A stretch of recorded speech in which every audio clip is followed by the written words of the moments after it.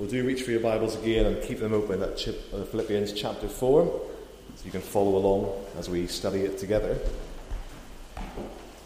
Well, I have to confess that I stand before you this afternoon with slightly mixed emotions. It's obviously really sad that we're leaving, going back to St Andrews on Thursday. We can't believe that the last 6 weeks have flown by quite so quickly.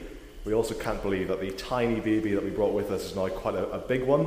We don't know what happened to the other baby, but he's been replaced by this huge smiley thing. That's very happy. But even as we feel the sting of sadness that as we leave Shawboss and go back to the mainland, I confess that I'm also quite excited for one particular reason, and that's that next Saturday we see the return of football, we see the return of Match of the Day to the TV schedules.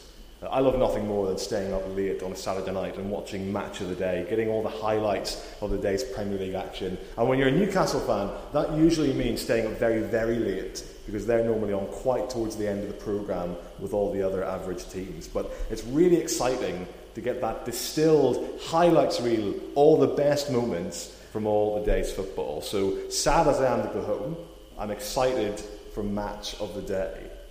Well, this afternoon, you see that we reach the end of the book of Philippians, and as we read it, you may have noticed that the end of chapter 4, verses 2 to 23, it's kind of like a Match of the Day highlights reel of Paul's biggest themes in Philippians.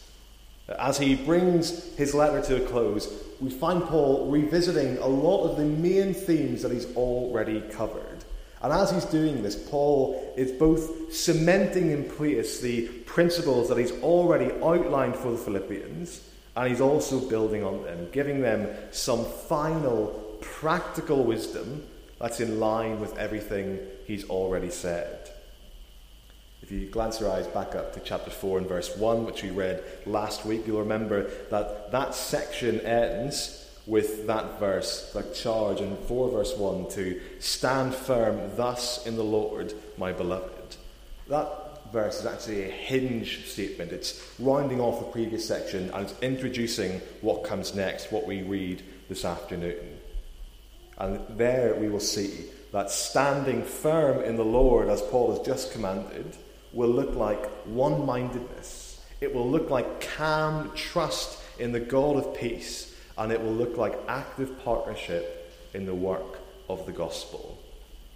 So as we set out on this series in the letter to the Philippians 6 weeks ago, we said that Philippians is a book full of wisdom for what it means to be a church, and a book brimming with joy in Christ, even against a backdrop of difficulty and trial. And as we close today, we once again see those two things brought back into conversation. This passage is one which will give us practical challenges, which we will all have to consider, and those challenges will be underpinned by a joy in the Lord Jesus Christ, which compels them. The hope and prayer this afternoon then, as it has always been throughout this series, is that we will all together grow in our own joy in Christ, even as we express that joy in our approach to partnership with one another in making the gospel known here and elsewhere. So we'll look at it under 3 headings this morning, 3 ways in which we're encouraged to stand firm. First of all, stand firm in oneness of mind. Stand firm in oneness of mind. Verse 2 we read, I entreat Euodia and I entreat Syntyche to agree in the Lord. Now, by now, we must know that unity is very, very important to Paul. We've mentioned it a lot through these studies in Philippians. Well, here we find him addressing a very specific case of disunity. The verse here literally reads that Euodia and Syntyche are to have one mind in the Lord. That has a throwback to chapter 2, where he encouraged the Philippians to share in the mind of Christ, to be of one mind. Once again, for Paul, the gospel's reputation is damaged if Christ's people are disunited. And on the other hand, it is strengthened when Christ's people share in Christ's mind. And now here, as he draws his letter to a close, we find a really practical outworking of all those principles. We don't know exactly what Judea and Syntyche have fallen out over. We can maybe imagine how he might have been feeling as the church gathered together and somebody read this letter from the Apostle Paul and you heard your name being mentioned specifically. That might make you perk up and listen. We don't know exactly what the nature of this disagreement was. Paul doesn't seem to think that's worth addressing specifically. But what we can note is that whatever these women have fallen out over, the disagreement is secondary to something far, far greater. The fact that Judea and Syntyche are to agree in the Lord means that, yes, they might not get to the bottom of the issue. They might not be able to work out and agree exactly who did what wrong and when. We've all fallen out with people. We know that we rarely get that kind of resolution. But what they can do is they can acknowledge that they are one in Christ. And therefore, they can commit to loving one another as they get about Christ's work together and leave behind the squabbles that have caused discord. That's why Paul flags up again in verse 3 the fact that these women have laboured by his side in his work for the gospel and that their names are written in the book of life. It's quite a perspective change, isn't it? He's drawing their attention away from whatever their gripe is with each other and towards the far greater truth that they are partners with each other and co-heirs of eternal life together. That really puts things in perspective for Judea and Syntyche. You haven't just fallen out with somebody else who happens to attend your church. You've got a disagreement with a co-heir of eternal life, a partner in the gospel through Christ. It's also interesting as well, though, that this is clearly a personal disagreement between two specific people, but the whole church family need to take responsibility for ensuring that these women agree in the Lord. I don't know how you react when you see people falling out in church life. It can be easy to pick sides, to help one person feel really self-justified and indignant and give the other person the cold shoulder. Or it can be easy as well to just let the awkwardness run. If we see people who are clearly not getting on, just to sort of awkwardly look at their shoes and shuffle away and just let them get on with it because it's none of our business. I take it that those must have been temptations for the church in Philippi as well. So Paul tells them they're to act to help these women to remember the truths that he outlines here. True companion, it may be one person who has a mind, it may mean everyone hearing it, but the point seems to be that even though this is a personal disagreement, there is a corporate charge to make sure these women come through it united.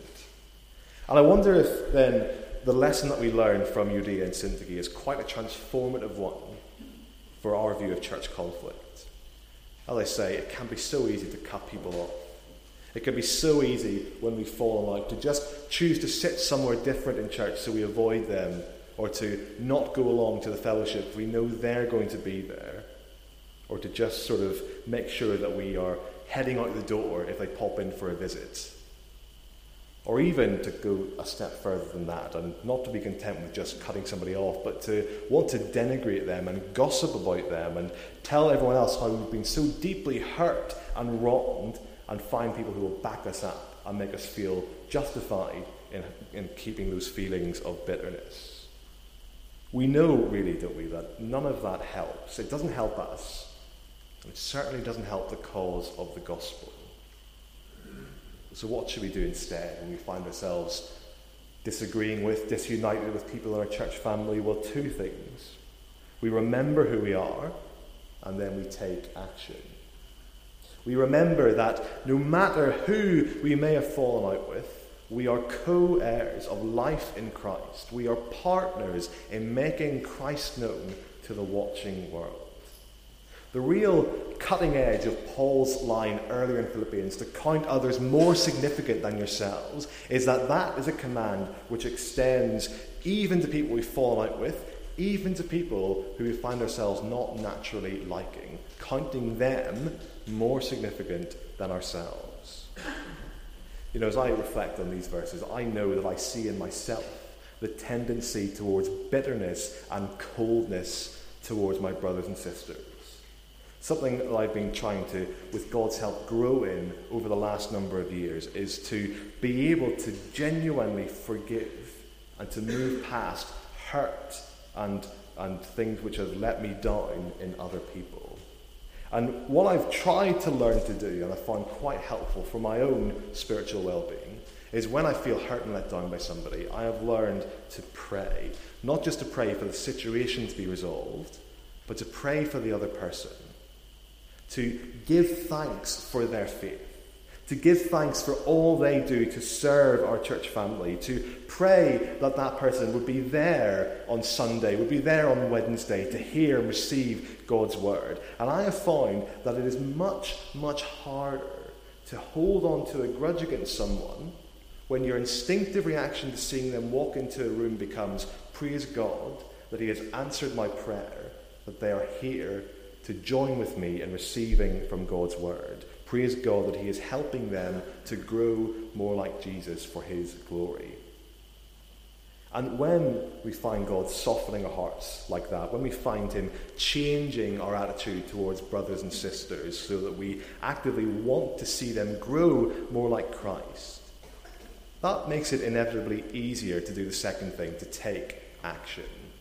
To actually find ourselves being the first one to cross the room, even if we feel that the other person ought to be the one who apologizes first. When we love them, when we want to see them grow in Christ, when we delight in their spiritual life, we find it easier to cross the room ourselves, to take action, to be the first one to make peace and to restore. So this afternoon, if we find ourselves in disunity, in disharmony with brothers and sisters, maybe we need to take action. Remember who we are, remember we're co-heirs of life, and then take action. That could be something as simple as picking up the phone or dropping in for a visit this week to say sorry, to pray together, and to move forward. And if we find ourselves as onlookers to a disagreement, if we know that there are people in church life who just aren't getting on, it can be so easy to just go along with somebody else's feelings of bitterness because we don't want to cause more hurt and we don't want them to get annoyed and upset with us. But instead, we should do what we can to gently and lovingly remind people of these truths and to help them to reconcile. So that's our first point. We stand firm in oneness of mind. The Philippians are to do more than that. They're also to stand firm in Christ-centered rejoicing. Stand firm in Christ-centered rejoicing, as we see in verses 4 to 9. Verse 4 there, Paul writes, "Rejoice in the Lord always. Again I will say, rejoice." Now, that's the summary of these few verses 4 to 9. Rejoice. It's a command which Paul has repeated time and again to the Philippians. We've thought a lot in these last 6 weeks about joy and rejoicing. And apparently, Paul can repeat that so much because it's something he'd been encouraging them to do before. He's been well known to them as someone who encourages them to have joy. And it's no different here. The commands which follow on from that central command to rejoice are all in the context of joy and relationship with God in Christ. And so just note in these verses how joy in the Lord means that reasonableness or gentility is known to all. Joy in the Lord, according to Paul, enables the Philippians to live in a truly distinctive way, even as they face opposition from the outside world. Anyone who looks in on the Philippian church will be able to see a true gentility of spirit that endures through trial, showing that the Lord is truly at work in them. And joy in the Lord also means prayerful trust instead of anxiety. Again, even as they face a backdrop of false teaching and persecution, Paul here reminds them that they have access to God who welcomes their prayers. It's not just that he grudgingly hears them, he actively welcomes and delights in the prayers of his people. So they can pray with absolute confidence that God hears them, and also with the assurance that God will give them everything that they need. Even if their circumstances don't change, which they may not, God enables his people to endure. He enables them to stand firm by guarding their hearts and minds with his peace. That goes hand in hand then with that charge in verses 8 to 9, that they should reflect on, they should fill their minds with whatever is true and honourable and just and praiseworthy. They should think about those things. Joy in the Lord means an active filling of the mind with excellent things. We might remember Paul prayed for that all the way back in chapter 1, that they would reflect on what is excellent. Well, again here, the assurances of God's peace as they reflect on the majesties of Christ and imitating the godly examples that they have in Paul and his fellow workers, they will know God's peace. It's as they express their passive dependence on God in prayer, and as they actively seek to take in and to dwell on truths about God, that's when they're able to stand firm. That's when they're able to know joy and peace, even in the midst of opposition. I've told you about a few of my favourite movies over the last few weeks. Another one is a movie called Cinderella Man. It's not very well known. It's a Russell Crowe film in which he plays James Braddock. He's a boxer in the early 20th century in America. And he's just gone from being this very wealthy, rising star of the boxing circuit to losing everything. He's had a downturn of form in his career. He's broken his hand. And just as his career falls to pieces, the Great Depression happens in America. And so his family loses everything. And there's a really interesting scene near the beginning of the film where he sits down with his wife to pray before this really meagre dinner that she's prepared. There's very little on their plates, and his wife begins to pray and give thanks for the food before James Braddock, he just pulls away from the dinner table and he says, "I'm all prayed out." He can't do it anymore. He's lost everything, and he finds that his desire to pray has been depleted. And maybe we've found ourselves in that position too. Maybe for many of us, we've experienced the genuine cares and worries of the world, and we find that they choke out our confidence and they even choke out our desire to pray. How can I possibly bring these needs before God if he doesn't answer me? Maybe it would be better to not even bother, because it will only make me upset and full of doubt if I pray. Well, friends, there's a wonderful assurance here that God welcomes our prayers, that he hears our prayers, and that he responds to our prayers by giving us his peace. Something I'm sure we can all be better at doing as individuals and as a church family is praying. We thought about that on Wednesday night at the Bible study, how it's the quickest way to humble a Christian, asking them how their prayer life is. We all know we need to pray more. But I don't know about you, I can feel sometimes awkward about saying, "Can I just pray for you now?" I can find myself forgetting to pray when I meet with brothers and sisters, when it should be an instinctive thing. Well, the challenge for me here, and maybe for all of us as well. Maybe you, like I, have experienced at times the real difficulty of having a God-given sense of peace when the worries and cares of the world choke it out. Well, here we have the assurance for a group of people who are facing real difficulty and trial, that as they present their needs to God in prayer, he gives them peace and he sustains them in joy. That will necessarily mean filling our minds with the things of God. Another thing that makes us feel guilty in the Christian life is how seldom we read our Bibles compared to how we should. And we should read our Bibles more, but I don't want us to feel beaten up about prayer and Bible reading this morning. Because as well as just reading the Word each day, I think these verses encourage us to have a continual thinking on and meditating on the truths of Scripture. Not just when we have our Bibles open in the morning or before bed, but through the day as well, as we get about our daily lives. There is rich truth that we can rehearse when we're feeling robbed of joy. And if we're not sure where to start, maybe this week we could read back over the book of Philippians. We could rehearse some of the amazing truths that we've dwelt on in our studies in this book. Truths about how God gives us joy, about how he will bring to completion his good work begun in us, how he helps us to contend for the gospel through trial, how the Lord Jesus was willing to surrender his rights, to humble himself and to die for us, and has now been risen from the dead, so that every Every tongue will confess one day that he is Lord. Some of those amazing truths, just from this one book, that we can reflect on, that we can fill our minds and our hearts with.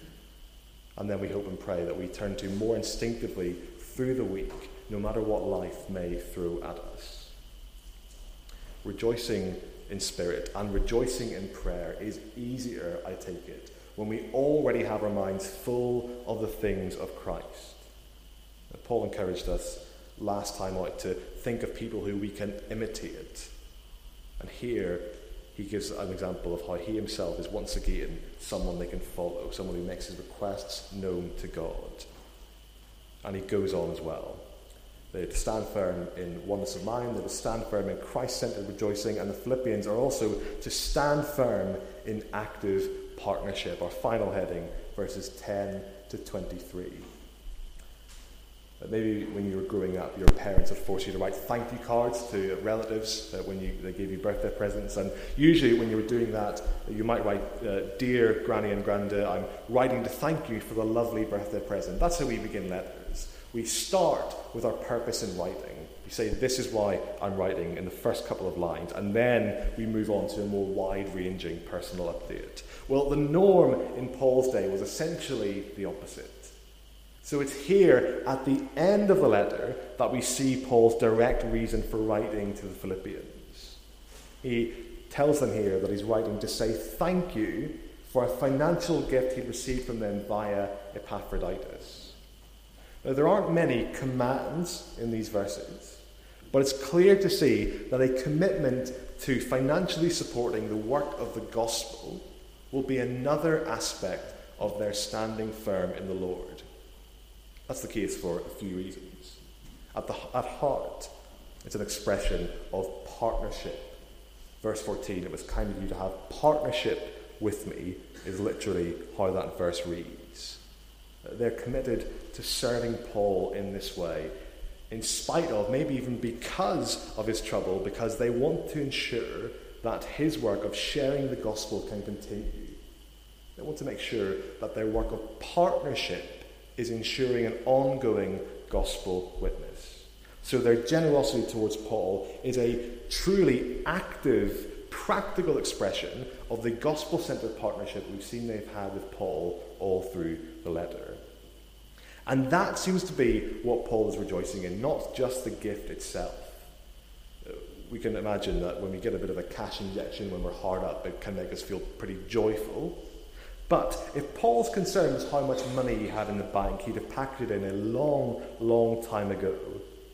Yet through his times of trial, his experience has taught him to find contentment in Christ. He can do all things, verse 13, through him, through Christ, who strengthens me. Philippians 4:13, it's a bit of what I call a t-shirt verse. We can see it all over the place. People can get it on a t-shirt or a mug and keep it in front of them. I know that there's a basketball player in America, Steph Curry. He's got Philippians 4:13 written on his trainers, and it helps inspire him to keep pushing for more and to believe that he really can win that basketball game. Well, I want to suggest that he, like many of us, has missed the point. That it's not I can do all things, but through Christ who strengthens me, which is the important part of this verse. It is the strengthening work of Christ which helps Paul to endure and to be content through good times and, crucially, through really difficult times. Paul began this letter by brimming with thanksgiving and joy for the Philippians' partnership. And here we find that he closes in a similar vein. He is thankful, he is full of joy because the Philippians have given generously to him. And he knows that that is a sign of God bearing fruit in them. As we see in verse 17, not that I seek the gift, but I seek the fruit that increases to your credit. Paul's thankful for their money. He's thankful for their financial partnership. But he's more thankful that God is honoured and glorified in the fact that the Philippians are giving. It's like an Old Testament praise offering. It's fragrant and pleasing to God because it demonstrates their faith in, their dependence on him. Paul reminds them that he himself is well supplied, that he has all he needs in Christ, and that he's thankful for their gift because God is glorified by his work of growing the Philippians in their generosity, in their sacrificial commitment to gospel partnership. And so as he moves towards a close, he assures them, therefore, that they too can be confident that God will supply every need of theirs richly in Christ. The world affords no greater riches, no finer treasures than being in and belonging to the Lord Jesus. And so Paul's friends in Philippi can continue to partner sacrificially, joyfully, confidently, because in Christ they truly have all they will ever want or need. So for us this afternoon, the message is that part of standing firm is maintaining a commitment to gospel partnership even if times get tough. Now, on an individual level, the message isn't just to cough up and give more, but to consider our approach to giving in gospel partnership, to really meaningfully reflect on what these verses are maybe demanding of us. And I think a really good question we can all be reflecting on this week is, how much do I really believe that God provides for all of my needs? That's the first and most important thing in how we decide on giving. It's right and it's sensible to make a budget and to work out how we can give responsibly. But I know that too often I'm guilty of being reluctant to give because it might start to hurt a bit more than is comfortable for me, rather than being willing to give at genuine cost to support gospel work. And I also know I'm guilty sometimes of having the wrong priorities in what I give to, in instinctively preferring some works to other works, rather than trying to get behind a work that I know will be so useful for the gospel. It could be so tempting to think, well, I don't want to partner with this work over here until this church down the road has got a minister. And that's not a bad thing. But occasionally, I think these verses are demanding of all of us to lift our eyes to the Lord, to trust that he will provide for his people, and to then weigh up all the demands on our church giving. Which of them will be bearing fruit for the gospel? Which of them are worth throwing ourselves behind, committedly, faithfully, because we know that God will use that work to advance his kingdom in places where it's not being advanced at the minute. But the key thing to cure any of our doubts or quibbles about giving is really knowing contentment and security in Christ. The Philippian church have been faithful and committed in their support of Paul, but maybe with the threat of opposition coming to the door, there's a chance that they might start to get a bit twitchy about the purse strings. So that's why Paul is reminding them of God's work in them. How God himself is glorified as they give, as they do something as simple as putting a few coins in the church collection. God is glorified in that. And ultimately, God is the one who provides their every need. So we learn here that if we align our contentment with Christ's work, as Paul does, that then it enables us to give freely. It enables us to give at cost and when it hurts. Because our priority becomes more and more to serve and glorify God rather than to accrue as many good and comfortable things for ourselves as we can. And we can do it in the confidence that we serve the God of lavish, abundant, generous grace who supplies us with everything that we truly need. So that's where I need to hear Paul's closing words. That we close with them this afternoon, that God will supply our every need according to his riches in Christ Jesus. Paul finishes the letter with a very simple prayer in verse 23, that the grace of the Lord Jesus will be with the Philippians. We've been considering that in our time together this afternoon. We've been considering it together over the last 6 weeks. We've seen in this book that at every point the person and work of Jesus and the certainty of an eternity spent with him when he returns lie right at the heart of all of Paul's teaching. And it's that reality, the reality of the depth of his grace, which informs how we partner with one another in our church family, how we strive to grow in our love and our sacrificial service of one another. It's that reality which compels us to strive to grow in godliness, to live lives which are truly worthy of the gospel of Christ as we're humbled by his example of selfless humility. It's that reality which strengthens us to contend for the gospel in how we support and how we participate in the work of making Jesus known. And it's that life-changing, earth-shattering reality of eternity spent with Christ through his grace that frees us from worry, that enables us to give freely to the work of the gospel, confident that in Christ we have more than we could ever want, imagine, or need. Paul closes his letter in the same way that he opened it all the way back in chapter 1, by extending the grace of the Lord Jesus Christ. And having seen all we have seen together in studying Philippians, I think we can see why these are the most appropriate words to close with. There is no better, there is no truer, simpler way to round off than by simply saying, the grace of the Lord Jesus Christ be with your spirit. So as we come to the close this afternoon, as we turn to pray in a minute, we will be praying that God would help us to stand firm, that he would help us to stand firm in our oneness of mind, in our Christ-centered rejoicing, in our desire to grow in partnership in the gospel practically. We'll pray for all of those things. We'll also pray that he will be filling our hearts and our minds with more of the grace of our Lord Jesus. If there's one thing that we take away and delight in from these studies in Philippians, that's a really good thing to take away. That we all delight in and grow and fill our hearts and minds with his majesties, his excellencies, and with his grace. So to that end, if you're able, do stand, and we'll close together in prayer.